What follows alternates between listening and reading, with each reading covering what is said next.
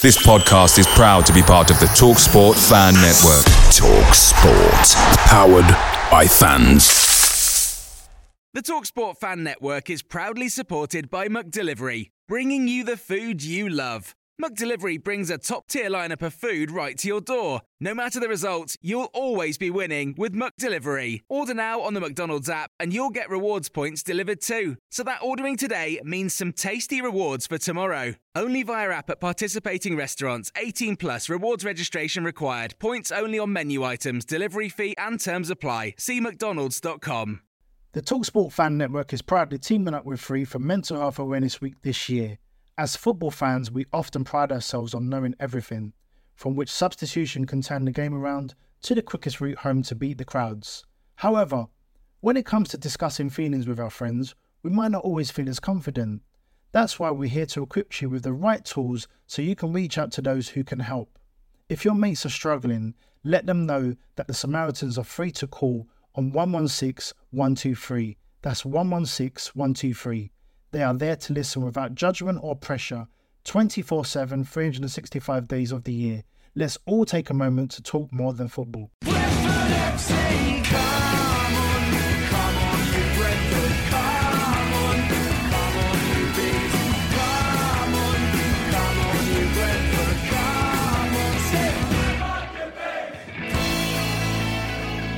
This is the Besotted Pride of West London podcast, and we're coming to you at the back end of Easter. Easter's gone, done, finished, end of story. Bunnies are gone, all sorts of stuff are gone, Easter egg hunts, everything like that, it's all over. We have been hunting for some points and we didn't quite get the points around Easter, so we're looking forward to the game on Saturday. We've got a game against Wolverhampton Wanderers and fingers crossed we can actually put things to right. My name's Billy Grant and I'm sitting here in the virtual joint after going on a European tour. Brentford are going to be going on a European tour, but I thought I'm going to beat them to it. I've been away for the weekend, a long weekend. I'll talk about that in just a moment. I'm sitting here in the joint here with my chums. I've got Laney in the place. How are you? I'm good, mate. Yeah, I had a really nice Easter weekend, apart from the result. It was all right. It was okay. The sun came out and then the rain came. I had some chocolate.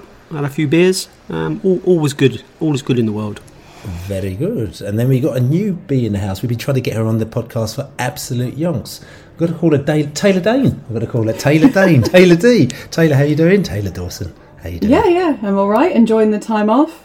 2 tough results this weekend, but as you said, looking forward. I'm being optimistic. Going to be positive about what's up. That's right. I mean, Easter weekend, how did that treat you? Did you get up to anything exciting? No. Went to visit some family. Kids absolutely stuffed themselves full of chocolate, as you would expect. They're still picking through it now, so it'll probably be another week before they get through it all. That's right. Okay. So I mean, and for me, Easter weekend, I actually went over to I went over to Holland actually for the Easter weekend. I actually forsake my the bees on Saturday against Newcastle, which I was a little bit gutted about because I always like when Newcastle come down because they're a nice little friendly bunch of fans and everything like that. But I thought, actually, I've got me Barnet Panthers and we organised a tournament about a year ago and took 70 people, girls and parents and everything like that, over to Holland. And the first thing I did, of course, when you get to the Eurostar, of course, you bump into a Bees fan as well, okay? And he escorted us onto the train. He sorted us all out because Brentford fans are everywhere, and all the parents are actually like, Brentford fans are everywhere. I said, of course they are. So, so went over 2 days tournament and holiday. In tournament, the girls did really, really well. And tell you what was interesting about it as well, because like I said, it was a huge tournament. We played 6 matches over the days, half an hour each match as well. So it's quite long, quite tiring. But the nice thing about it is Brentford elements always come into everything that I do. And of course, one of the teams that we played was Thomas Frank's Brondby.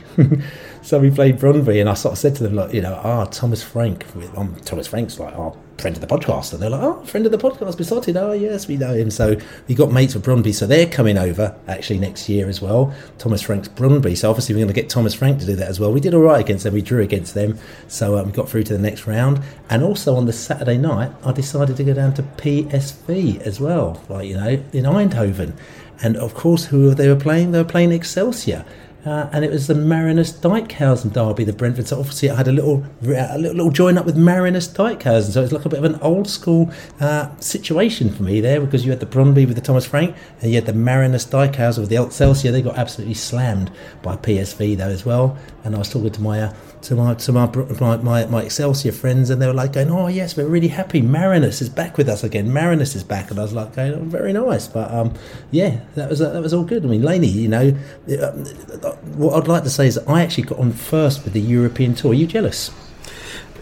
Always jealous of a bit of travelling, if I'm honest. Yeah, I mean, any excuse to get away for me. I didn't think it was not very loyal to miss a Brentford game, though, Bill. I tell you, it kind of worked out quite well actually, because there were some PSV fans coming over who was a friend of one of our Bees mates as well, and sort of they came over. And they came over to the Bees, and they managed to enable me to go to PSV as well with my Barnet Panthers crew as well. So it kind of worked out as well. I was feeling a pang of guilt. I did watch the game actually in the bar at Centre Parks where we were staying at. You know, after the tournament had finished on the Saturday morning. So that was actually quite bizarre. Sort of sitting in and amongst the palm trees with my laptop, watching, you know, Ivan Toney continuously miss penalties, not continuously miss penalties. But that was actually quite bizarre. But like I said to you, you know, the European tour, honestly, had a really, really good time, and it's a good place, you know, over in Holland. It's very different. They're very, very relaxed, and like I said to you, you know, it was good. It was a good couple of days. Is Mariner still eating fish with his hands, Bill? I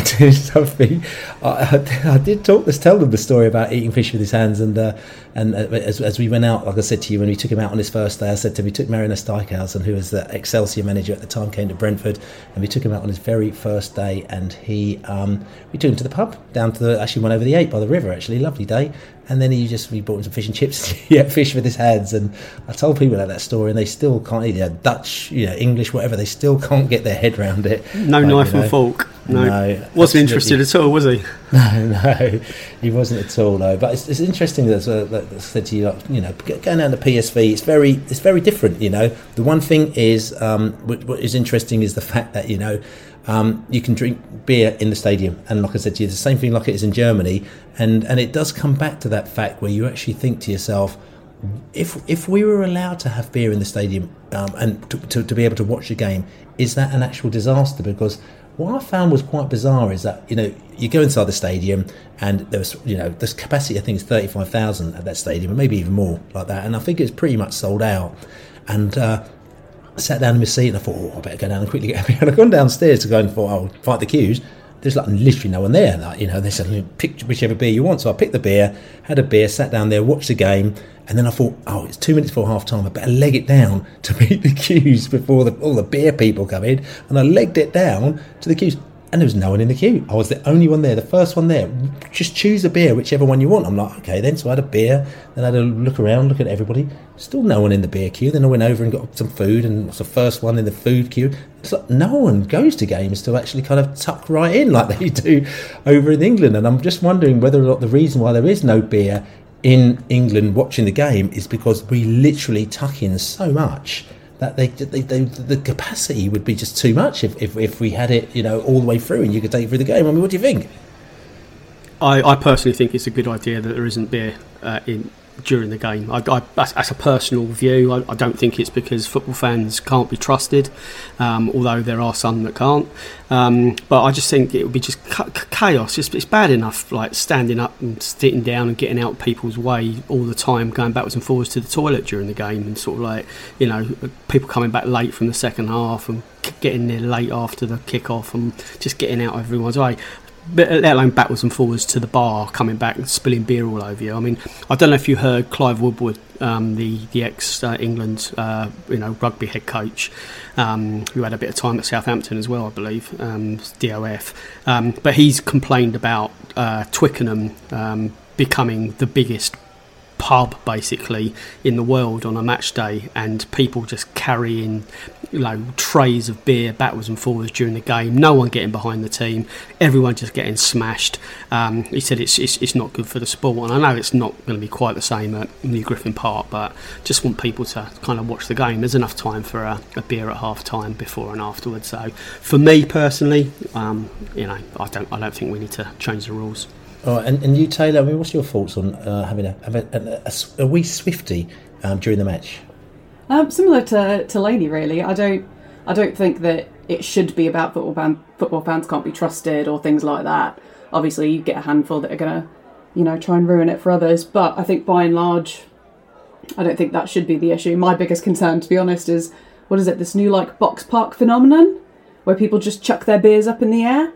And that seems to be a thing. I can just imagine everyone stood in the West End, someone decides that's going to be a good idea, chuck it all up in the air, and I don't really want to be covered in beer. No, it's a good point. Yeah, I hear that. I mean, I go to England all over the world, and the one thing is that you can actually watch beer through most international matches, and you can bring your beer to the game and you have it in front of you. And it doesn't seem to be an issue, and it is sort of much of a social thing. And also the other thing is that what you don't do, and I'm not trying to sell it to people here, is that what you do is you kind of get a pint and then you sort of have it during the match, and then you sort of drink it, and then you don't go out for your next pint till probably at half time or in the second half. But it's not one of those ones where you're there sitting down there thinking, I've got to set 7 pints while the game's going on. It's just one of those things that you have almost as a comforter while you're watching the game. So I hear your points of view, and I think they're very, very valid. But like I said, it was quite interesting at PSV, like I said to you, and thanks very much to Baz for sorting out the tickets, like I said to you, and the other Baz was down here watching Brentford as well. And like I said to you, you could have chosen a better game, and maybe you were the unlucky one, whereas I brought you luck when I went to PSV, as they were banging in the 4 goals against Excelsior. But like I said to you, and very proud of it, Barnet Panthers, like I said to you, European tour, and we've got our international pennant total to over 6 now. We've played over 6 international teams. I've got all sorts of pennants in me front room now as well. And I'm going to do a cheeky one as well, just quickly. I'm going to say to you, if you can do, right, barnetpanthers.com/grassroots. There's the Grassroots Awards. Just award us. Just nominate us, the Panthers. barnetpanthers.com/grassroots. Welcome to the Pride of Barnet Panthers podcast. Get on with the Brentford stuff. London FA, just London FA, and just do that for us as well. We really, really appreciate it, because we've only been going for a year and doing some great stuff, and the girls are doing some really brilliant things. So just give a nomination. But anyway, forget the European tour, because this is what the link was. That's why I talked about Holland. Forget the European tour. We're actually all going on a North American tour with Brentford. And they've been chosen to play, I think it's from the 23rd of July to the 30th of July. It's not only the Bees, but we've got Fulham, Villa, Newcastle, Brighton and Chelsea, and they're playing in all sorts of places in America. They're playing in Philadelphia, they're playing in New Jersey, which is New York, the Red Bull Stadium. They're playing down in Washington, they're playing in Atlanta, they're playing in Orlando, they're playing in all sorts of places. And Brentford have been chosen on this tour. They've got 3 matches they're playing. They're playing against Fulham, they're playing against Villa, and they're playing against Brighton. And it's caused quite a lot of excitement. Again, going back to when I was in Holland, I mean, I couldn't quite get the fervour that you guys had, because I'm standing on a touchline kind of watching my girls play while people were pinging in going, oh my God, I can't believe Brentford on an American tour, I'm going here and buying tickets. And I couldn't quite get into it until about a day ago when I came back. But you got yourselves very excited, didn't you, Laney? Me, yeah. I've been up for this since we got promoted to the top tier. It's part and parcel, isn't it, of being a Premiership club, that you get invited to these weird and wonderful pre-season tours around the world. Like it or lump it. A lot of people say, it's just pure commercialism, pure greed, that Man United go off here, there and everywhere. Some teams are in Australia, other teams are in the Far East. America seems to be a popular destination for a lot as well.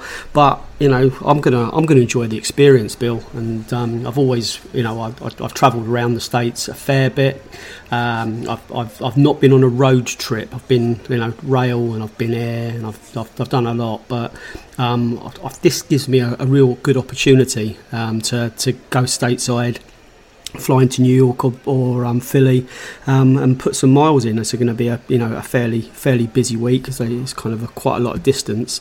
But if I can afford it, that is. I mean, the flights are really expensive, and it's going to be a really expensive week. It's going to be at least a £2,000 week, I think, at least. And that's even being kind of like a little bit sort of skinflinty. But we'll see how it goes. And if I can afford it, and I can afford the time away, then I will. But I'm going to embrace it. It should be good. It should be really, really good. Some of the stadiums look incredible. And Taylor as well. And of course, it's not the only reason why we brought Taylor on, because Taylor, we've been trying to get her on for quite a long time as well. Taylor is from North America, so she knows all about the North America. In fact, if anyone knows more about the North American tour than anybody else on the Besotted podcast, it's got to be Taylor. And Taylor as well is from Pittsburgh, which is relatively close to, and he says in American terms, to Philadelphia as well. And I mean, and Taylor's we're going to chat a little bit later actually about the North American tour, but Taylor's got a slightly different twist on this tour, haven't you? Yeah. I don't want to spoil it. I'm genuinely really excited. There's a lot of people I know in the States. I've been on the American Bees podcast, and the supporters they've got on there are really, really lovely. And I certainly am glad that they're very excited. I'm really glad they get this opportunity. But yeah, I've got a little bit of a different take on it, I guess. Oh, okay. We're get the controversial as well. Look, we'll talk about that a little bit later. But tell you something. Before we talk about that, we need to go back to last weekend. The weekend that I wasn't actually at New Griffin Park, because I was over in Holland watching PSV smash up Excelsior. But Laney was, and Taylor was, yes. And they were checking it all out, and they're going to give us the full facts. But I did watch it, like I said to you, on my laptop in the middle of a jungle in Centre Parks.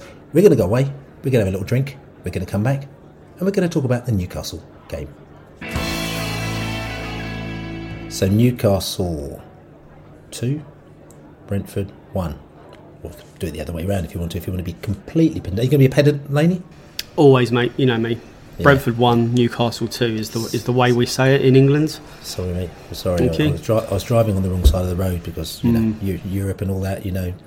Channel tunnel things. Anyway, Newcastle beat us basically. The one word I am going to use for this game, and ask me if it's a fair enough phrase: frustrating. What do you reckon? Yes, I'm still a bit baffled as to how we didn't get at least something out of that. If I'm brutally honest with you, there was a period in the second half where Newcastle came into it. They did look pretty good and dangerous for that phase. Apart from that, I thought Brentford were the better team, and I thought we were on top and we were on the front foot and we were trying to do the right things. It was a game of VAR incidents. It was a game of weak refereeing. It was a game where Ivan Toney missed a penalty, which something that was always going to happen at some stage. But as someone rightly said on the post-match podcast, wish he'd done it when we were 5-0 up. Not at 0-0. I thought Newcastle were frustrating. I thought there was a lot of shithousing going on, a lot of time wasting. The referee was kind of listening to them a lot, and there wasn't any bookings of note where there were some pretty nasty fouls going in. So yeah, it was a game where I thought Brentford were unlucky. I don't think we deserved to lose that game. But then there's probably games in the run that we've played probably worse than that and got more out of. So it's just football at this level, and Newcastle were on and are on an incredible run of form, and sometimes everything goes your way when you are on that form. Yeah, and Taylor, I mean, two losses as well, which is it's almost like a bit of a rarity, that, isn't it? Because last season, remember, this time last season, well, not this time, but probably about a month or so before that, January and February, we were literally boom, bang, loss, bang, loss, and we were getting used to that. And if we got a draw, we were like, yay, we got a result out of that. But now it just goes to show you what a difference 12 months make, because we've got 2 losses back to back, and everyone's getting a little bit despondent, aren't they?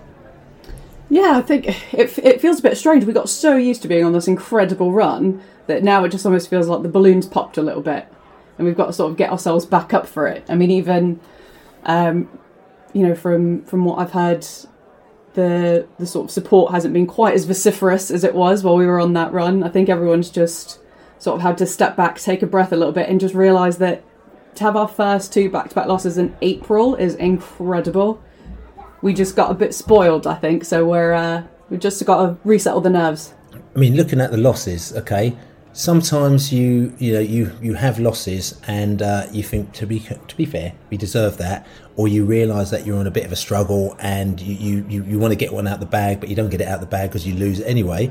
But to me, this game in particular, okay, you've got one loss. You think fair enough, you've got one loss, but this game in particular, you think we're going to get something. I mean, Laney said we're going to get something out of it, and to me, it's almost one of those things where you think, I feel despondent that we lost, but I don't feel so bad because, to be quite honest with you, we should have got something out of it, if that makes sense. I mean, if we look at the stats on this one as well, we're not going to go into too much. I mean, Brentford got 2.54 XG as opposed to 1.20 for Newcastle. Now, admittedly, two of those, 0.6 of that XG was actually penalties, because Brentford got 2 penalties, okay, and one of them that they missed and one of them they scored. So if you take that away, the rest of that is going to be the chances that they created, and the chances that they created after that, to be fair, weren't massive. We got probably 15%ers at the most, 10%, 50, so 1 in 10, 1 in maybe 8 if you're lucky would have gone in the back of the chances. So we weren't creating great chances, but the fact that we got those 2 penalties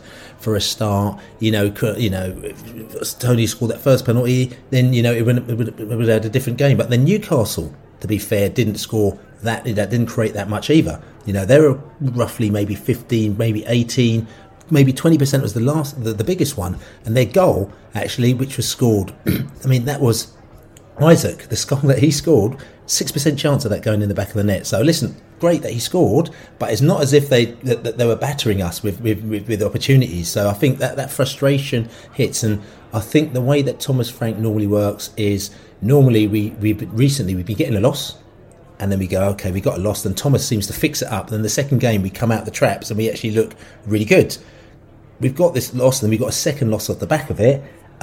For me, and I'm not being sort of kind of totally glass half full man, and I'm looking at the, not looking at the negative side, but I'm just looking, it's one of those ones where you kind of just need to park that at the back of the bus and just ignore it and move on to the next one, because it's not as if there are major, dangerous, telltale signs that we are in trouble. Do you agree, Laney?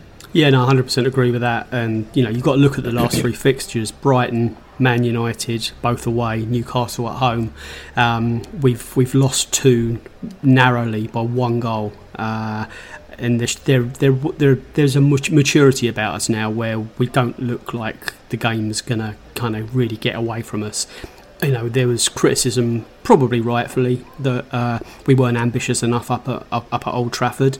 But then you see Man United go out and literally dismantle Everton. I know the scoreline wasn't a dismantling, but that was what I saw with my eyes before the Newcastle game. It could have been 7-6-0, against Everton, because United are a good team, and we didn't look that vulnerable. We didn't then realise that Man United couldn't hit cow's arse with a banjo, and we probably should have gone for it a little bit more.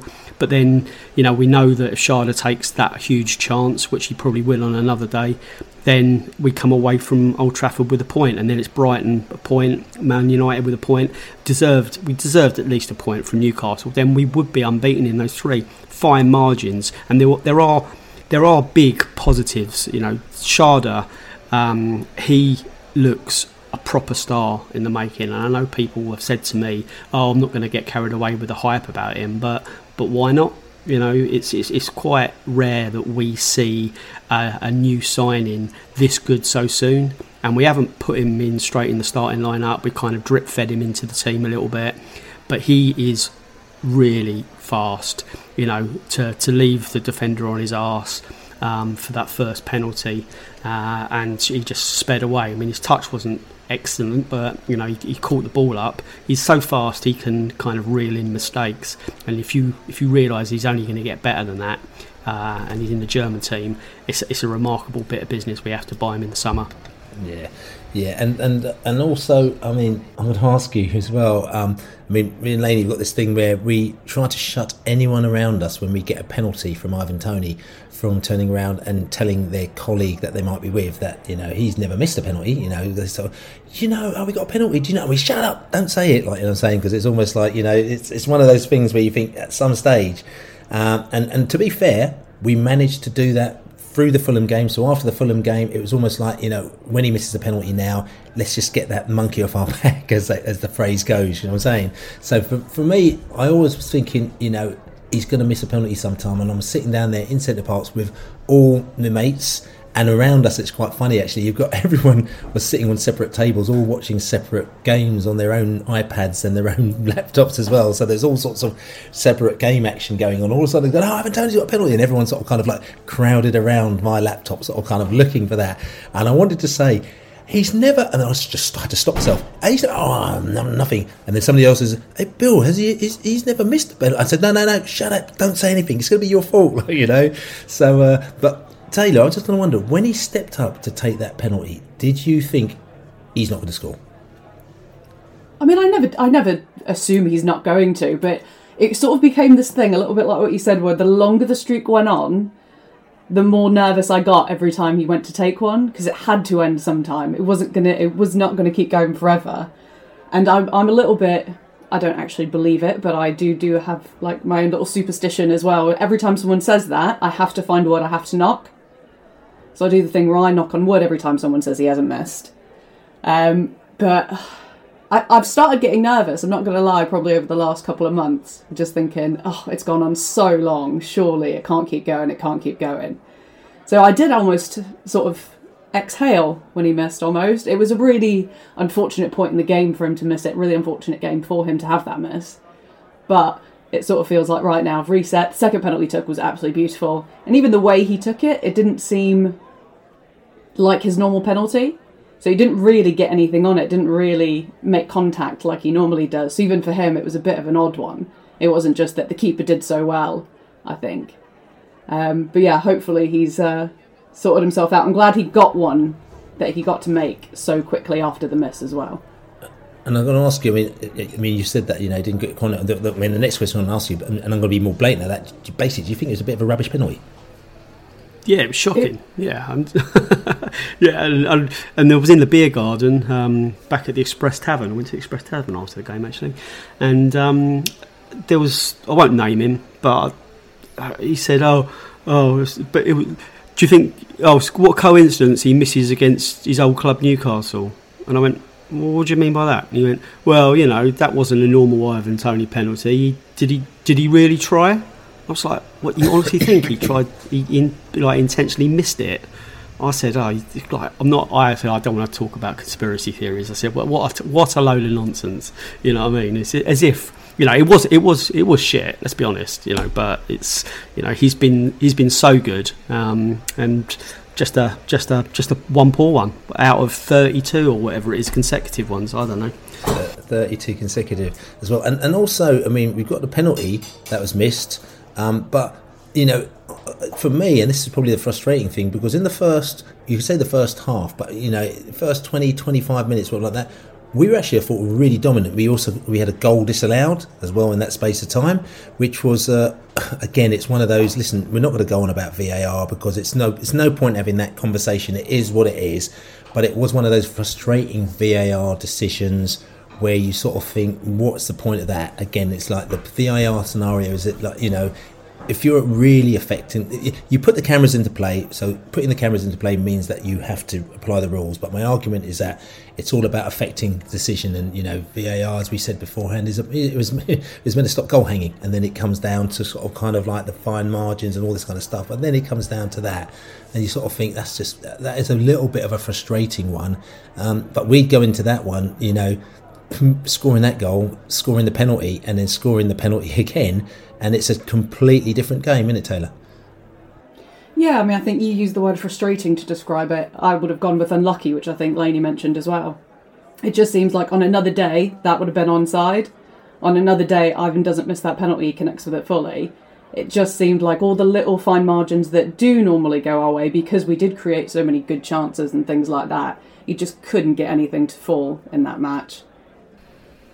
And we can't have it both ways either, Bill. You can't say boo VAR because the disallowed goal, and then boo VAR because every Newcastle fan in the world is saying, the second penalty when Rico gets taken out or fouled isn't a penalty, and I can see their point of view there, and so VAR really helped us out. So, I think it is swings and roundabouts over the season, and I think when you do create as many good chances as us in and around, especially inside the area, you are going to get like more and more brushes with VAR, because it's just the way we play, and I think we've done all right out of it this season. The only one that really still galls me is that the disallowed goal away at Fulham when Ivan Toney was about, not even a kneecap. I don't know what he was offside, but we've had others that have gone our way. Yeah. So listen, and you've heard what we've had to say. We've ranted on a little bit, but let's go back to Saturday. Have a little listen to what the fans had to say in the stands after the game at the Newcastle match. We played very well on the whole. 2 goals close together didn't help us out. Another team I used to like that I now don't like, I think. Referee was poor, weak. We gave them every single decision, I thought, but we didn't really create enough chances. But play well overall. I mean, no, they're not top 4 for nothing, and they got some good players, but we're a good team as well, really, and I'm very, very disappointed not to get a point out of that. I think we had a bad half hour in that second half where we let them back into the game, and they scored the goals they needed to get. They scored the goal that they needed to get. They are a top 4 team. We are not far behind them, but I think they are up there with the Tottenhams of this world, and they'll be battling out the end of the year for the Champions League, final Champions League plays. First of all, that was a really fantastic game of football. Thoroughly enjoyed it. Both teams were going for it. That was really great. But I totally agree with you. I thought we matched them at least, and probably should have won that game. I mean, the referee's decisions were all made by VAR. He made no decisions himself. It was, and some of the decisions he was making were rubbish anyway. But yeah, great game of football. We were really, really good, I thought, through most of that game. They came out second half, really took it to us a little bit and got the 2 goals. I mean, it was just unfortunate for us. They weren't brilliant. They were a top 8 side. I'd agree with that. But they're not fantastic, and we gave them a brilliant game. I don't think we adapted to their tactical change quickly enough, and it's really difficult when you're defending against a team of giants at the back. We put some really good balls in, and they're so tall. It's just really difficult to be winning those balls. I think we deserve something from it. I think they're lucky to get away with a win. I'm upset, obviously, as you would be, but in the end, if you think about it, we've lost to the 3 top teams. I mean, 3 clubs in the top half. It's no disgrace, really. One thing I did like is the fact that when we do go 1 down, we're not, kind of conceding, or we're not kind of drawing into ourselves. We're, going positive. We're going 4-3-3. We're going, for it. And we had a coast a couple of times there, but we're just not quite there yet. And the fact we're saying that about 3 games against 3, good sides, 3 sides who've spent a lot of money is really, really positive. So, UBs. I think the first half was very poor. Brentford played better. And we changed up a couple of things second half, and then we come out stronger, scored, and that's what I thought. I think Brentford were overall better. Yeah, very happy. The first half Brentford were very good. I was a little bit concerned. The first penalty, definite. Second one, don't know about it, but the second half we brought Wilson on in the Scouser. We've done not too bad, but Brentford are a big side, physical side, but they were good, but so are we. But hard game, hard fought 2-1. Yeah, second half, it just seemed that first 10-15 minutes we didn't get in gear quite quick enough, and had shipped the goals by then. But having said that, after that little weather to the storm, we got the subs on. That made the difference, I think. And we just didn't have enough to get quite over the line and get a point. It was probably a lucky win for Newcastle, but when you're up there, that probably is what you get. So there you go, fans talking about the Newcastle game, and slight frustrations there, but at the end of the day, listen, the result is what it is, and we need to move on. Newcastle, Laney, we're going to talk about them probably in a little bit, slightly because they're going on a USA tour as well. But the fact is that they also could be going on a European tour at a level higher than we're pitching ourselves. Did you think that they looked European tour, higher level quality on Saturday? No, I didn't. No, I've not been massively impressed with Newcastle in terms of their overall quality. They're consistent. They do possess some really good players. That Isaac, he took his goal brilliantly, and this player they have got a lot of good players. They've got a lot of average ones as well. And I think that the table is slightly. Well, maybe this Premier League at that very top 4 level isn't as strong this season because they're in it. Man United, they're usually better. Chelsea are usually better. So they probably would be down in 6th or 7th, closer to where ourselves and Brighton are than they currently are. And let's see, as I keep saying, 9-month season. Let's see how it does pan out. But no, I don't see that. I don't think they are top 4 quality, but that doesn't mean they won't finish there. Taylor, I definitely think they've got a chance of finishing there. I think the one thing about Newcastle is they are very consistent, and I think they've got the most clean sheets. So all they ever need is 1 goal, 2 goals. They don't ever need to go out and put in these really high-scoring performances, which might not be the case in European football. One thing I found really, really telling was Thomas saying that they had planned specifically to be more in the fourth official's ear because they knew Newcastle were going to do it, because they've done it all season. So they specifically made a plan that they were going to sort of try and mitigate what Newcastle were doing there. And you just see, I'm not one to complain about sort of refereeing or anything like that, but you do see immediately every single time they just surround the referee. And I'm not sure that's the kind of thing you will get away with, whether they go top 4 or not, but at some level in Europe. An interesting sort of link up there, because obviously you did the old mitigate. Is that a sort of sister to Watergate? Because I know you're from America, and we're going down to Washington in a few months' time. Is it anything to do with that at all? No, not this time. As you say, I'm talking nonsense, Bill. Just you can say it if you want. I don't mind. So, but anyway, listen. Talking about talking nonsense, he's talking absolute nonsense this week. We got JB with his facts and his funk, and he's got a special bumper Easter facts and funk session for us. And I tell you something, he's got some proper facts in his bag this week. We're going to go to JB to hear about his facts and his fun. Picture the scene. All of your mates around, you've got your McNugget share boxes ready to go. Partner this with your team playing champagne football. Perfect. Order McDelivery now on the McDonald's app. There's nothing quite like a McDelivery. At participating restaurants, 18 plus, serving times, delivery fee and terms apply. See mcdonalds.com. The TalkSport Fan Network is proudly teaming up with Free for Mental Health Awareness Week this year. As football fans, we often pride ourselves on knowing everything, from which substitution can turn the game around to the quickest route home to beat the crowds. However, when it comes to discussing feelings with our friends, we might not always feel as confident. That's why we're here to equip you with the right tools so you can reach out to those who can help. If your mates are struggling, let them know that the Samaritans are free to call on 116 123. That's 116 123.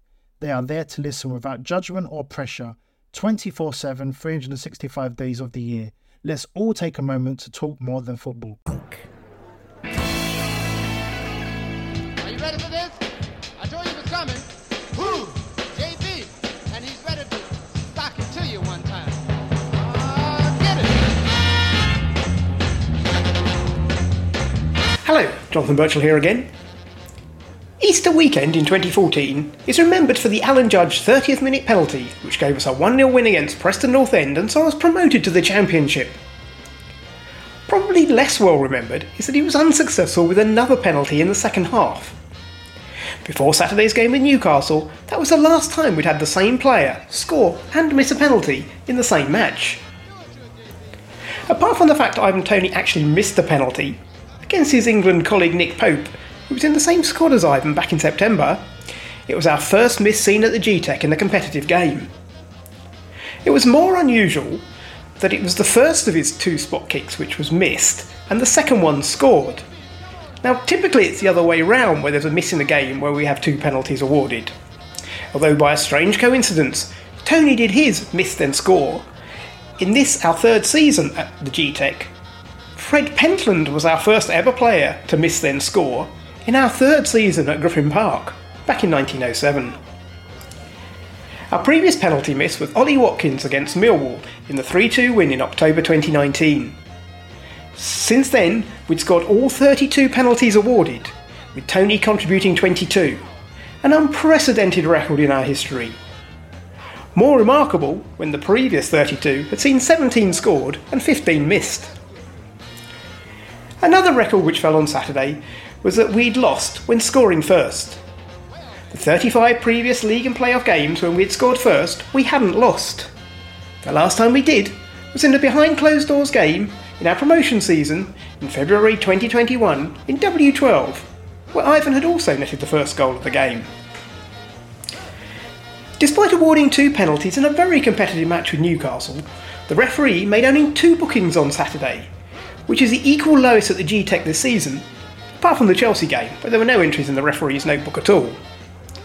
The home game with Wolves has seen the most so far, 3 for either side, and a Wolves red card.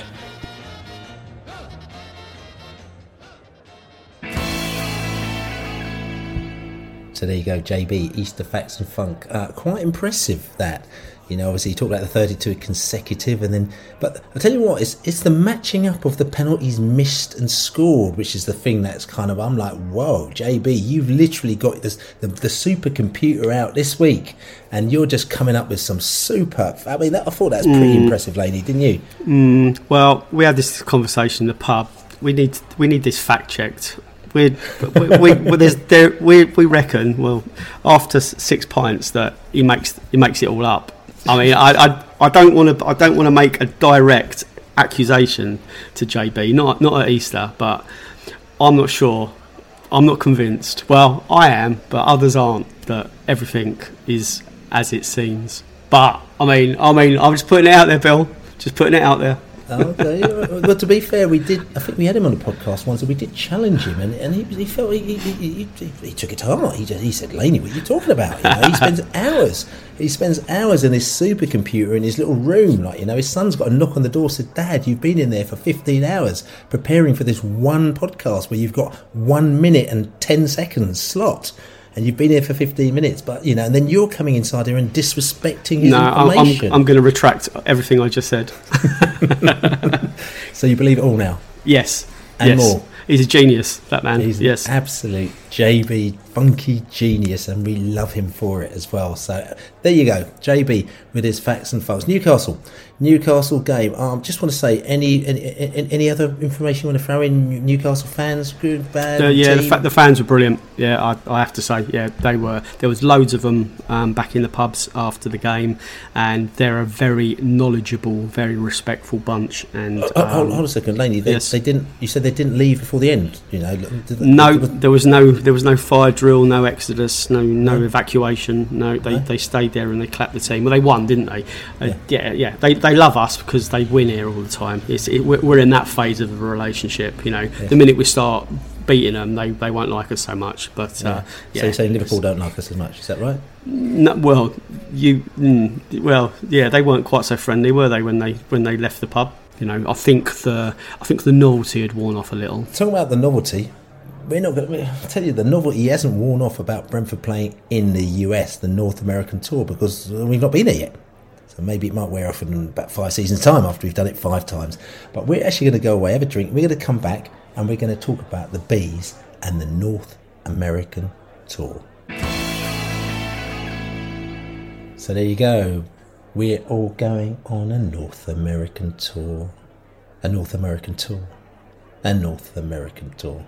Forget the European tour for now, because it may or may not happen. But we know something that is definitely happening is the North American tour. And it's a good thing in a way, because to be honest with you, I mean, to be fair, and we've got a lot of American listeners, and the first thing that happened, as soon as this happened, my phone was pinging, and like I said to you, I was over in Holland by the side of a pitch, keeping my sort of kind of shouting my girls on to try and beat Brøndby, whoever it was, and the phone was pinging with like Americans and English and everybody going, yeah, the tour is on, you coming over, you coming to Philadelphia, you coming to Atlanta, and I'm just like, what the hell is going on? Everyone's gone absolutely bonkers about this. Now, obviously, the Americans are very, very excited because normally when you get a North American tour, you get your Man United and you get your Chelseas and you get your Man Cities and all that, and they all get very excited about that. But it's almost like they've gone, yeah, we're going to go left field, right? And we're going to get all the teams that basically, like, no one really likes,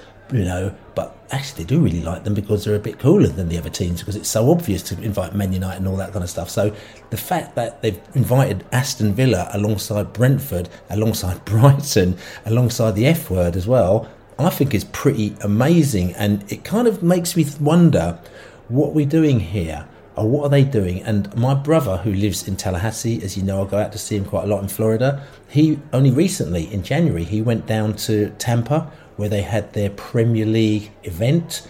And what they do is they have 2 days where they just show loads of Premier League games, and loads of people just turn up, and they've got commentators and stars. I mean, Steve Guppy was down there, I think, down that weekend, and all sorts of other people, and they just basically are just potty for Premier League football. And down there are Palace fans and Brentford fans and Norwich fans, even though they probably didn't realise that they weren't in the Premier League anymore, but they were still there. And all sorts of fans that turn up for the weekend. And I think it goes to show you that it's not necessarily all about your Man United and your Chelseas and your Liverpools. There are, the way that Premier League now is, especially with the TV, which, you know, we talk about sometimes, and sometimes we say we're not overly happy about that because it kind of, it brings money in, but that can also have a negative element on the game in the way that we love it, because it just changes it. But on the other hand, we get loads of really good people who actually love our team, and we've got loads of brilliant people who have started supporting our team within the last 1 or 2 years, who are equally as passionate about the team as we are. Don't get to see it as much as we can do, but they do in a way, because they watch it on the TV when we can't, and you have to sort of try and find a way, as I did when I was in Holland, of watching it in a different way. But they do this every week, so they probably know more about the actions and the movements of your Ivan Toney and your Mbumo, because they see week in and week out live, and the replays and the commentary and everything like that, stuff that we won't do. So it's almost like we've fast-tracked a load of fans who are into our team, and this is going to give them the opportunity to see our team play, as well as any Bees fans who can afford to, and we're going to talk about it in a minute because it's very expensive, to go over there. So there is a lot of excitement about this, isn't there, Laney? Yeah, there is, and you know, I think pat ourselves on the back that we've been invited and we're secure in our Premier League survival, because you know, Leeds were supposedly invited, but you know, because of their predicament, they've been dropped, and I just think that you have to seize the moment, you know, carpe diem and all of that, and you have to kind of embrace being in the Premier League and whatever comes your way by being successful. You know, I think our nearest experiences of travelling abroad was when we were involved in the Anglo-Italian in the early 90s, and we kind of seized that moment as well. But this is on a different level, and it kind of raises the stature and the magnitude of the Brentford brand. That might sound a bit wanky, but it's true. You know, you can't have an early 90s, late 80s mindset with Brentford now, because it's just, you know, it's there are people that I know that kind of hating this. It's not their Brentford anymore, but you know, it is Brentford. You know, we think things are going to change, and when we are successful in the top tier, you know, you've got to enjoy it, and this is an opportunity to bring us more sustainably, you know, our future in this at this level, and more fans around the world. And that's not to say we need to chase those fans above our own, but you know, it's the more people that see us and our exciting players and our exciting style of play, the better, as far as I'm concerned. And bring it on, mate. Taylor, you are from North America, you are from the USA, you are from Pittsburgh Steel City. You love football, you watch the Bees as much as you can do. You don't live in London, but you still come down and you watch them play. Your relatives obviously watch international football, they watch, British football, they watch soccer as it is, So the opportunity, for you to see them play, for your relative to see them play, for you, if you probably could afford it, which is going to be quite tough to go over to America to see them play, is massive. But you're not overly awed with this one, are you? No, I mean, I think I'm always focused on the sort of fan side of it, not necessarily the commercial side or the exposure side or something like that. And I think for the American fans and, like you said, the people that can afford to go over there from the UK and watch, I think it's great. I'm genuinely happy that they get to go and see it. I mean, if I had to move back for whatever reason and this kind of thing was going on, I'd be absolutely chuffed to bits with it. The thing that I guess I'm a bit more, maybe not pessimistic, but I'm always a bit more unsure of motives sometimes, since being in the Premier League especially. I think my biggest concern is not that we're having this amazing pre-season tour in the States. It's more, is that going to lead to something else? Is this the first step to playing actual meaningful league matches overseas? Game 39. Exactly. I mean, this has been going on since 2008, since the Game 39 thing. And you had a lot of really loud voices that did step up and sort of say, no, that's not all right. Sir Alex Ferguson was one of the big ones. But he's not going to be here anymore. When you've got as many American owners as we now have in the Premier League, we've also got Burnley with American owners that are going to be coming up next season. So we've already got half, if not more, owners in the Premier League that are American, either minority or larger stakeholders. You've got Bowley coming out with his remarks about we should learn way more things from American sports, talking about all-star games and tournaments for the bottom four and things like that. And I think if it keeps sort of going that way, if it does get to that point, if this is just sort of that step one, then I do worry about what it means for the people who have been going for 40, 50 years. It's not fair for someone to buy a season ticket, for example, and lose a home game. It's a competitive disadvantage. When I said, obviously, I grew up as an American football fan. I never watched football when I was growing up, except for the US women's team. And they've sort of looked at that NFL model, it almost seems, and said, oh, well, the NFL does it and it makes a lot of money, so let's try that. Because the NFL, before they had the sort of permanent London series, they started with pre-season games overseas as well. And they did that for, about 20 years before they started doing the permanent overseas ones. So it's more of just not a don't enjoy it, not everyone that's excited, don't be excited. I'm excited for all of the people that are going to get to go and see Brentford over there, but just sort of keep one eye on, does this start a different journey?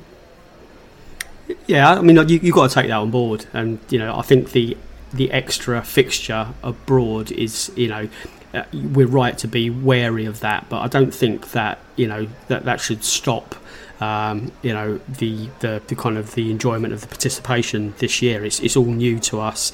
There have been tours. There's been sort of organised events around the world for as far back as I know. My business is sports publishing, football publishing. I've done books on Aston Villa where they're in the States, they're all around the world. Back in the 70s, this has always happened. That doesn't mean we can't do that and fight. Actual fixtures being played outside the UK or away from home stadiums. I think that's a fight we have to continue. And I think the motives are also very clear here. Yes, there will be Brentford fans that want to go to these games, but if they wanted English fans to go en masse, they'd have this tournament in England. This is a promotional tour, and yes, there should be an affordable way, if possible, to get there, but it's always going to be expensive. So I think we have to keep that in check as well. It isn't really designed for us to be going there. It doesn't mean we won't go there, but it's for the American fans to go and see Premier League football being played, double headers in big stadiums on their doorstep. So let's be kind of quite clear that if you do go, we'll have a great time, I'm sure. But it's they're not worried if we don't. Yeah, and I think what's interesting, and I come back to this point about the teams that they've invited. I do find it quite interesting that there are quite a lot of teams going at the same time, but there's also quite a lot of teams going of a particular stature. And I'm not putting us down, I'm not putting Brighton down, but we've got teams of a particular stature going out there. But then you still got your inverted commas probably headliners like Chelsea and maybe sort of kind of Newcastle, even though Newcastle haven't been in the highest profile, but they've got quite a large fan base, and it'll be interesting to see what they can pull abroad. And I'm just wondering whether or not they've kind of designed it in a way to try and kind of bring the sort of kind of like the middling teams in the Premier League to America. Right, knowing that there's a bit of interest, but actually because I work in the music industry, right, as you know, and there was this whole thing about bringing artists, taking them out on tour. When you took artists out on tour, you put them out on tour, put them in people's faces, right, especially if you knew that there was something going on. That kind of sort of connection with people, with fans, can take you to another level. Initially, major record labels were only interested in top lining, as we call it. So they basically took the biggest artists, put the money all into the biggest artists, and that's kind of who got all the love. But then when all the street people came, all the people that knew about street music, who knew how to connect from street level, and they were connecting at a lower level, then what they would do is that they'd be connecting at a lower level. Then they got the opportunity to put their artists in front of people. Before you knew it, they were turning up in these places and they were sort of selling them out when the promoters are thinking, blimey, normally I did a big ask to sell that, but I'm actually getting these smaller artists who are selling it because they've done a lot of the work at the grassroots level, and people were connecting them in a different way because they liked what they were singing or rapping about, and they liked certain values about them, which basically a lot of the mainstream, the top levels, didn't understand. And I'm just wondering if there's like a connection there with football, because we get a lot of fans who love the Beast, who said that we like the way that you've got sort of really kooky fans, or you do this, or you're not the same as these big level fans. So you've got all this kind of happening on grassroots level, and you've got people sort of, in Atlanta, we've got our Spa Katie in Atlanta, we've got our people up in Washington way, up in Philly way, over in LA, who kind of are trying to pull people in, telling them, you should get into this team because they're very different from the other ones. But all of a sudden, this gives an opportunity for us to actually kind of land in their faces. The team goes out there and plays, and it kind of puts our personality in front of people, which actually might make more people think, actually, tell you something, I ain't interested in that Chelsea or that Liverpool. I quite like that Brentford or that Brighton. Ain't he? You say about the calibre of the teams, though. We're all top 10, and of the ones, of the others that aren't going, Man City, Man United, Arsenal, Liverpool are going to Far East already. They go a lot. They go, and there's probably a huge amount of money in them doing that. Man City are in Asia as well, I think, with Bayern Munich and Barcelona, Real Madrid. That's where they want to be. They don't want to be playing Brighton and Brentford. They want to be playing, the best in the world. So I think all the teams that have been invited are top 10, and I think the caliber's really strong. I think it's only, you say, the caliber of the team because unexpected teams are in those positions this year. Brighton and Brentford wouldn't have been invited because we wouldn't have been anywhere near where we are in the league. So I think the standard of football would be good. Just coming back to it, I'm not talking about the standard of football. I'm talking about the traditional stature of a club. And when they go over, the typical person that the club that they will promote will be a Chelsea or a Celtic or all these clubs over there. This traditional, as Leeds United say, we're a big club. Oh yeah, we're bigger than you. All that kind of nonsense. So you notice, by the way, Leeds haven't been invited. Have Leeds been invited? They were, but because they're probably going to get relegated, they've been uninvited. Well, I think Leeds would have taken more, don't you? Oh, of course, yeah. 100%. But you know what I'm saying. But what I'm saying, it's not that. It's more of the stature, and it's almost like they're, again, using my music industry terms, when all of a sudden, radio, all these people start to take punts on what weren't your top level, all of a sudden people are going, oh, that's pretty cool of them. That's more like what we want to see. It's almost like they're not going for the safe option, which they would always do, which I would think is fine, because yes, of course we're top 10, but the fact is that you still know that there's no way that more people will know about us in America than they'll know about Man United. That's just a fact. You know what I'm saying? Or Arsenal, or Liverpool. So all I'm trying to say to you is that I like the fact that you've got this kind of like this next tranche of teams who are going out there, and it gives us an opportunity to kind of put our faces into the window and tell people exactly the bees are here. Oh, Christ, yes. Oh, Christ, yes. So listen, Laney, I mean, like I said to you, the flights have been quite expensive going out there. I mean, just to let you know how the tour starts on the 22nd of July in Philly. Okay, and like I said to you, it starts in Philly on the 22nd of July. Then on the 23rd, the Bees are playing in Philly as well. So the day afterwards, so they've got a game, and the Bees are playing Fulham in Philly for the earlier kickoff, and the Newcastle playing Villa later that day in Philadelphia. Okay, then after that, the Bees are going to be going down to Atlanta, where we've got the Atlanta Bees. Katie Jackson and her crew are going to be there. They are waiting to entertain the Bees that are going to Atlanta. And the Bees are playing Brighton. Then there's a double header. Then the Chelsea are playing Newcastle after that on the same day. So Chelsea are following us wherever we go. Is that was right? Oh, yeah, well, sort of anyway. And then after that, on the 30th of Washington, Sunday the 30th in Washington, we have Aston Villa versus Brentford, and then Chelsea versus Fulham. So quite interesting. And just to give you a little bit of feedback, I've actually been to the stadium in Philadelphia. I went there in, I think, 2014 or 2015 when I landed in Miami, and I found out Jamaica were playing Mexico in Philadelphia. And I said to my wife, do you fancy driving up to Philadelphia to go see Jamaica? She went, all right then. So we actually spent ages driving up to Philadelphia with the kids, saw Jamaica lose to Mexico in the Gold Cup final, and then we drove all the way back, as you do. But I've been to the stadium. It's called Lincoln's Field. It's a massive stadium. It's about 70,000. It's quite an impressive stadium. It's their American football stadium as well. It's not the Sacre Stadium, because the Philly team actually play in a smaller, about 80, a Griffin Park size stadium actually. It's a bit of a pain to get to the stadium. It's not massive pain, but I think you've got to get metro, and then you have to walk for ages, and it's kind of one of those sort of edge of town places, and there's not that many things to do in the area, if I remember rightly. There's not loads of bars or anything like that. It's got a massive car park, because I remember there's loads of ticket touts selling tickets for the game when I was there, and so everyone drives down there into the car park. So it's not in the best town places, but you actually normally drink in town, and then after you get yourselves out down to town to go to the stadium. But yeah, it's really worth. Philly is a really good city to go to though, so it's definitely worth checking out. So that's Philly on the 23rd, and if you can't fly into Philly because it's too dear, you could actually take a plane to New York, and then you take a train down, which is the first thing to do. And then it's a bit of a shame that Brentford weren't playing in Washington afterwards, actually, because that would have been a really easy one from Philly to Washington as well, because then it would have been an easy one. But they're not. They're playing down at Atlanta, which is probably the hardest and the most expensive one of the games to get to. But the thing about Atlanta as well is they're playing in the stadium of the NFL team play as well. I think it's the Atlanta Falcons as well, but also their MLS team, which is Atlanta United play, which Katie Jackson is one of the crew that stands behind the goal with her drum, and because they do need a drum in Atlanta.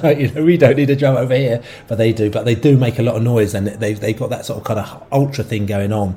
But also the stadium is what's it called? It's the Mercedes-Benz Stadium, and I've always wanted to go there. It's got the retractable roof, so it's meant to have a really wicked atmosphere inside there as well. It's quite a big stadium, so that's definitely worth checking out if you can go there. And obviously, because Katie, the Atlanta Bee, is there, she will make sure that all bees are well and truly taken care of. So if you want to get in touch with her, you can get in touch with her through us, the Besotted, or she might sort of post a tweet on the back of this podcast, tweet or whatever like that. You can definitely get hold of her, but you can contact us as well if you want to get hold of her. And then after that, it's up to Washington for the Aston Villa game. And Washington, I've actually never been to the stadium in Washington, so I can't tell you that much about it. But it's the NFL. It's a big stadium, so it's not the Sacre Stadium again, because the Washington team, again, they play somewhere else where I think it's a 20,000er. This is actually where the American teams sometimes play, and they play a few exhibition games. And when Chelsea come over, they play there. I think it's about 65 or 75,000 70,000 seated stadium, and like I said, it's in town, but it's sort of slightly just on the edge of Washington. It's not deep in town like the Soccer Stadium is, which is right in the middle of Washington. But like I said to you, 3 games there, which should be, if you can afford it, because it's not going to be cheap to go out there, but it is an experience. And also, like I said to you, there are quite a few Bees fans in America that you can go out there and you can hook up with. So that is going to make it very exciting, isn't it, Laney? Yeah, I the more I look into the logistics, I mean, I've not spent proper time doing it, but I mean, just the thought of getting a train from Philly down to Atlanta, it's an overnighter. It's like a 4 o'clock in the afternoon out of Philly, and you wake up in Atlanta on the train watching the American scenery go past is something that I'd like to do, I think, but it's just down to finances and time, really. I'll scope it out, and if at all possible, I'll be there, even if it was for 1 or 2 games and not the whole 3. But if you're going to go there, you might as well go there, if you know what I mean. Yeah, and the question, I mean, Taylor, I'm going to ask you. I mean, we're playing Fulham in Philly. Do you think Fulham will get battered everywhere they go? Absolutely, especially in my home state. I'll drink to that. I'll drink that to that. I'll drink all your Philly IPA beer thingies that we're going to be drinking when we get out there, which is all good. But listen, we'll be talking much more about the USA Tour. We'll park the European Tour for now. We'll be talking about the USA Tour a lot more. But before we talk about the USA Tour, we're going to have to talk about the Wolverhampton Tour, because we're going to Wolverhampton on Saturday. We need to get our points total back on track, because it's gone a little bit off-piste, actually. I didn't use the word juxtaposition, actually, did I, Taylor? No, chuck it in, mate. Doesn't matter if it's right or not. I tell you, there's a strange juxtaposition that I was talking about the other day, because the juxtaposition was on the wrong side of the fence, wasn't it? Yes, thank you. Right, I got it in. Thank you very much. But anyway, coming back to juxtapositions, Wolves are in the wrong position in the league, because actually they're not doing as well as they thought. But we're going to go up to Wolves on Saturday. We're going to talk about Wolves, but I'm going to go away, have a little drink. My chum's going to have a little drink, and they're going to come back, and we're going to talk about Wolves. So, Wolverhampton Wanderers. We've been to Wolves now. It's really funny. We look back in history, and I remember the time when I first went to Wolves Stadium, and we played Wolves our very first game of the season when we got promoted after we beat Peterborough the year before. So it was when our first year in the Championship, as it was, and was it 92-93, was it? We played them in that first game of the season, which I think we narrowly lost, and then we went for a curry after the game, and that was at home. Then after that we went to Wolves in the return match, and I remember going to their stadium, and we were totally in awe of Wolverhampton Wanderers and their big team and their big stadium, and they were in the Championship, and we were there, and all sorts of stuff, and we went there, and then now we've played them so many times. It's a different feeling playing Wolverhampton. We played them in the inverted commas 3rd division loads. There was the battle between us, who's going to be first, who's going to be second. They ended up beating us to the title. Then we ended up going up as well. And then we were in the Championship. We played each other loads, and we kind of overtook them as a better team. But then they ended up going up later. They went up to the Premier League. And like I said to you, we've been there so many times, and it kind of got to a stage where it's like, oh, we're going to Wolves again.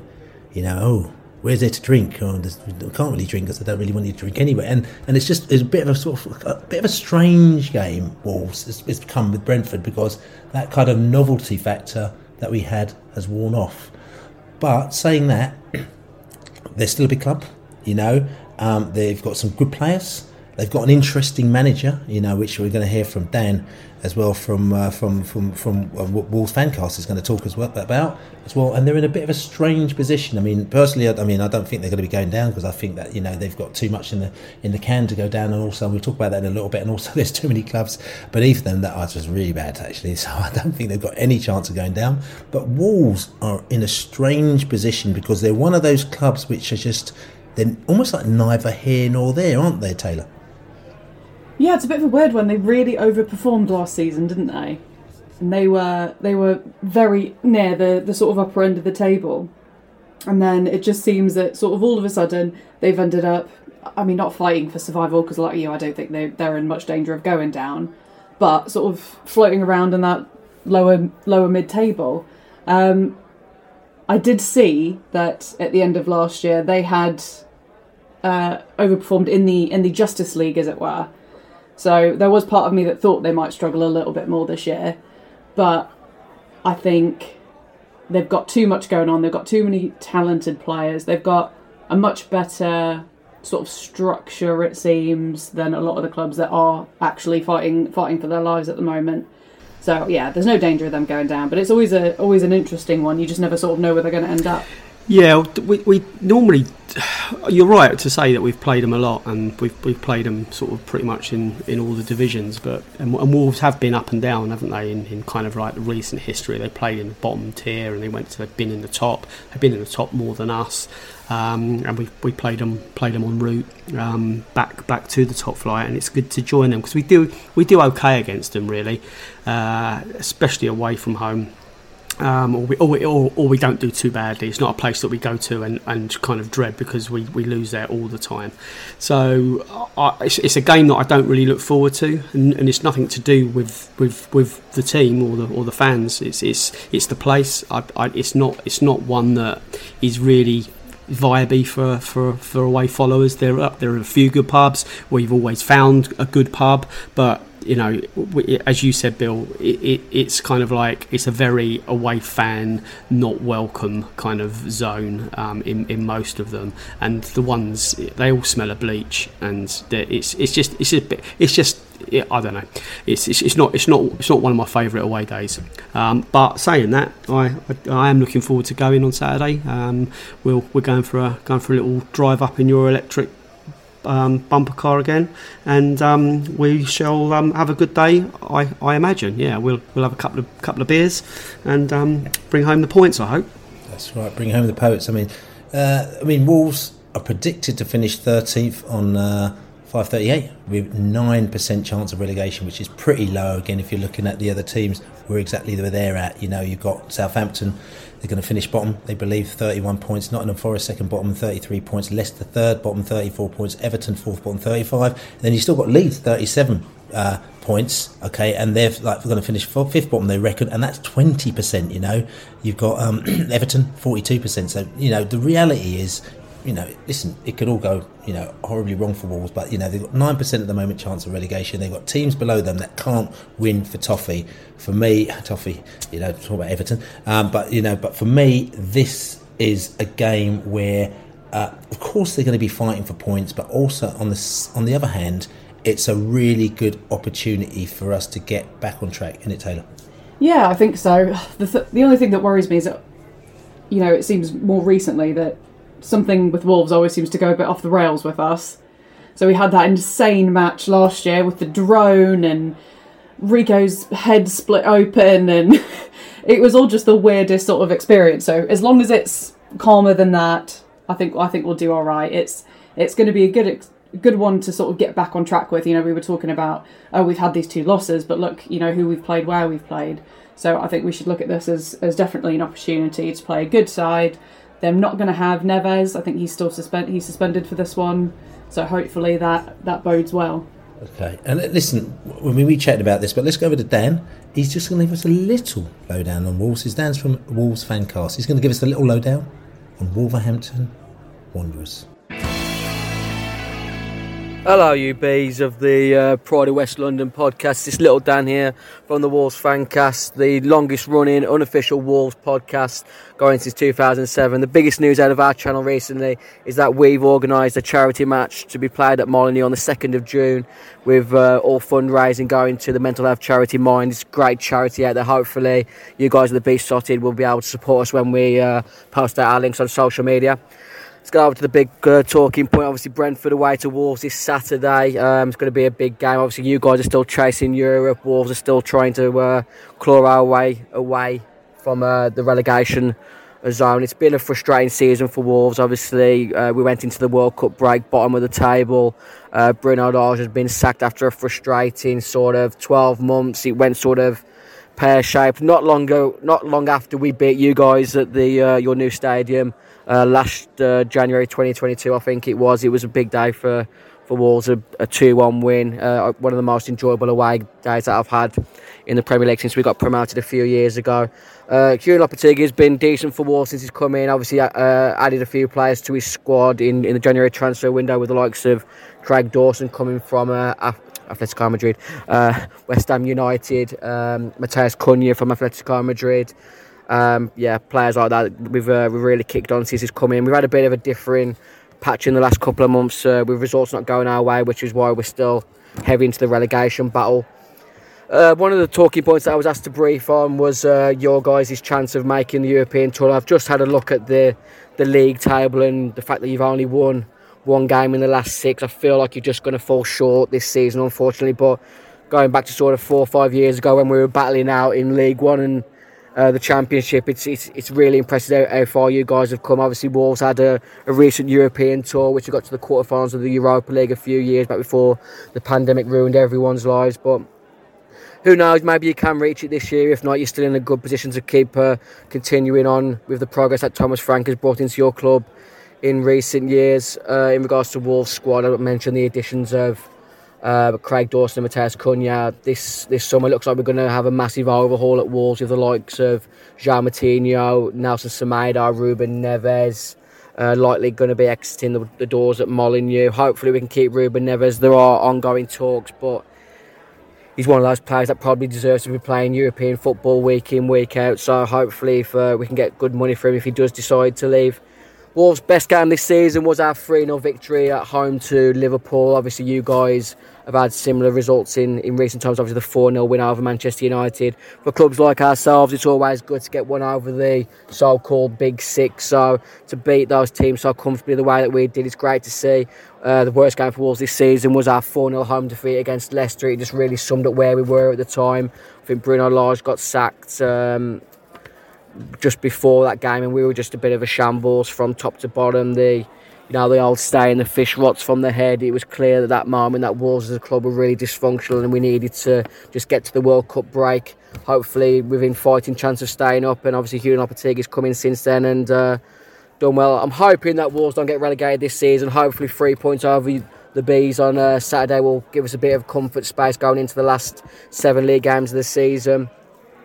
Hopefully, like I said, Wolves will win on Saturday. It will be a tough game. I'm not expecting a comfortable game both sides. I said to a mate earlier on today that hopefully we can get a win, but on another day we could easily get stomped 3 or 4 by you guys, because you have got some really impressive players. I'm not going to jump on Ivan Toney. Everyone knows the quality that lad brings. Obviously, he missed his first penalty in sort of what feels about 2,000 years against Newcastle the weekend, but comfortably stepped up a few moments later to score past Nick Pope. One of the players I am not looking forward to seeing, but I'm intrigued to see him play on Saturday, is your new guy Sharda. He looks electric, and hopefully he goes on to do good things for your club, but obviously not on Saturday. I'm going to go 1-0 Wolves on Saturday, another close game. Hope you guys have a good day out, apart from the football performance from your side. Enjoy yourselves in the Blue Brick and wherever else you drink. Hopefully we'll see you again next season, home and away. All the best, little Dan from the Wolves Fancast at wolvesfancast.co.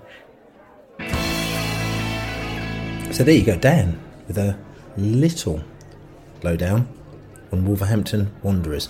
The one, I think the most important question, because we've talked about Wolves, they've talked about their form, we've talked about, I'll tell you something, we'll just talk about them. They're good at protecting the lead, okay, and that's their main strength. But their weaknesses are finishing, scoring chances, aerial duels, defending set pieces, fouling in dangerous areas, defending against attacks down the wings, and defending against long shots. They like to attack down the right, take long shots, play with width. They're aggressive and they play in their own half. So lots for us to get our teeth into. But for me, I think the most important thing, Laney, is are you going to get your eyebrows singed before the match by the fire burners? Oh yeah, it baffles me. You know, how's that right? I just wasting all that. I don't know. It's a nonsense. I mean, global warming. Yeah, I know. Just I hate that. I really do.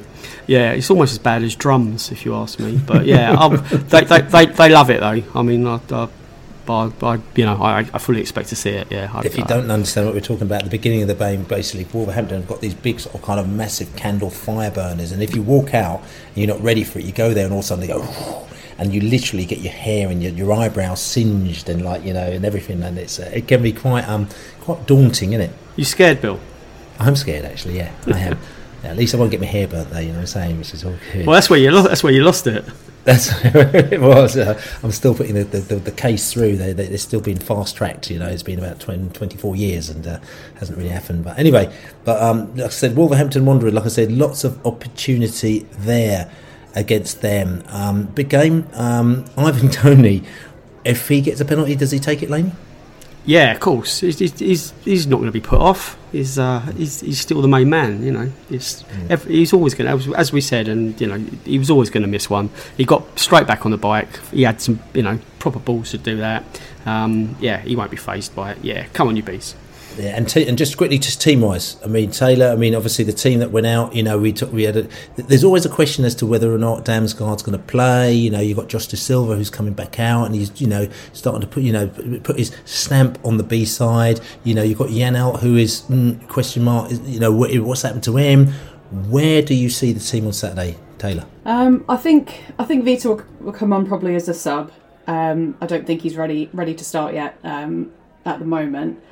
It's a really difficult one. I think I just really want to see Sharda again. He was properly just terrifying defenders. I mean, he's so fast. The tackle that awarded us the penalty, it should have been a well-timed tackle. He's just too fast. So he got there well late. And I think you can see those sort of one-on-ones that he's taking on. I feel like he's gaining his confidence a bit more.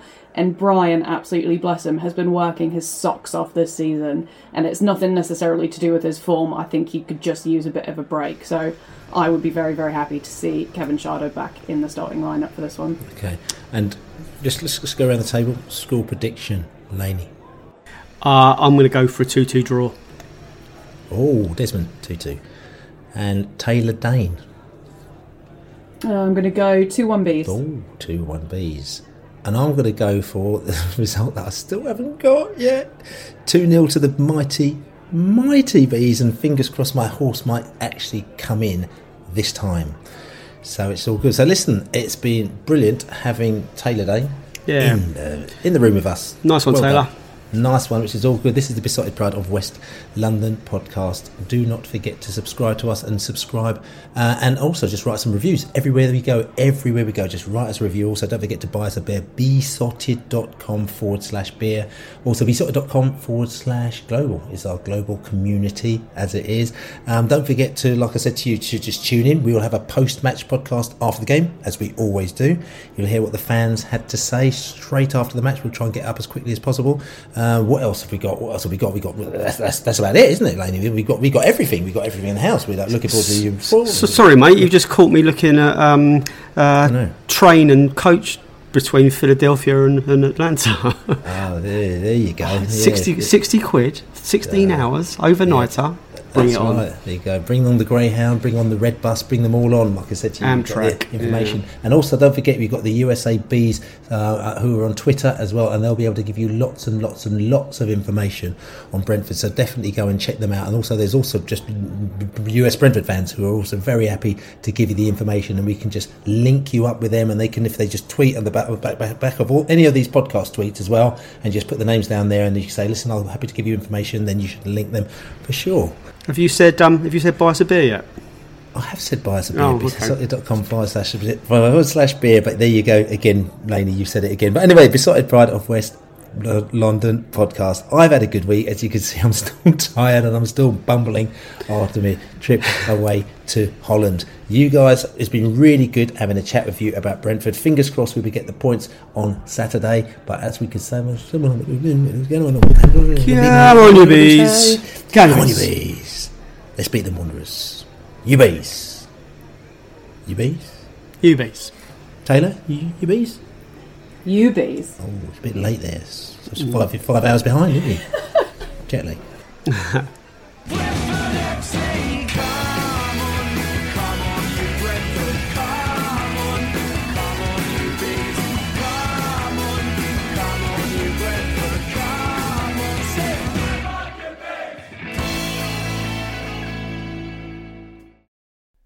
TalkSport Fan Network is proudly teaming up with Free for Mental Health Awareness Week this year. As football fans, we often pride ourselves on knowing everything, from which substitution can turn the game around to the quickest route home to beat the crowds. However, when it comes to discussing feelings with our friends, we might not always feel as confident. That's why we're here to equip you with the right tools so you can reach out to those who can help. If your mates are struggling, let them know that the Samaritans are free to call on 116 123. That's 116 123. They are there to listen without judgment or pressure, 24/7, 365 days of the year. Let's all take a moment to talk more than football. Away days are great, but there's nothing quite like playing at home. The same goes for McDonald's. Maximise your home ground advantage with McDelivery. Order now on the McDonald's app. At participating restaurants, 18 plus, serving times, delivery fee and terms apply. See mcdonalds.com. This podcast is proud to be part of the TalkSport Fan Network. TalkSport. Powered by fans.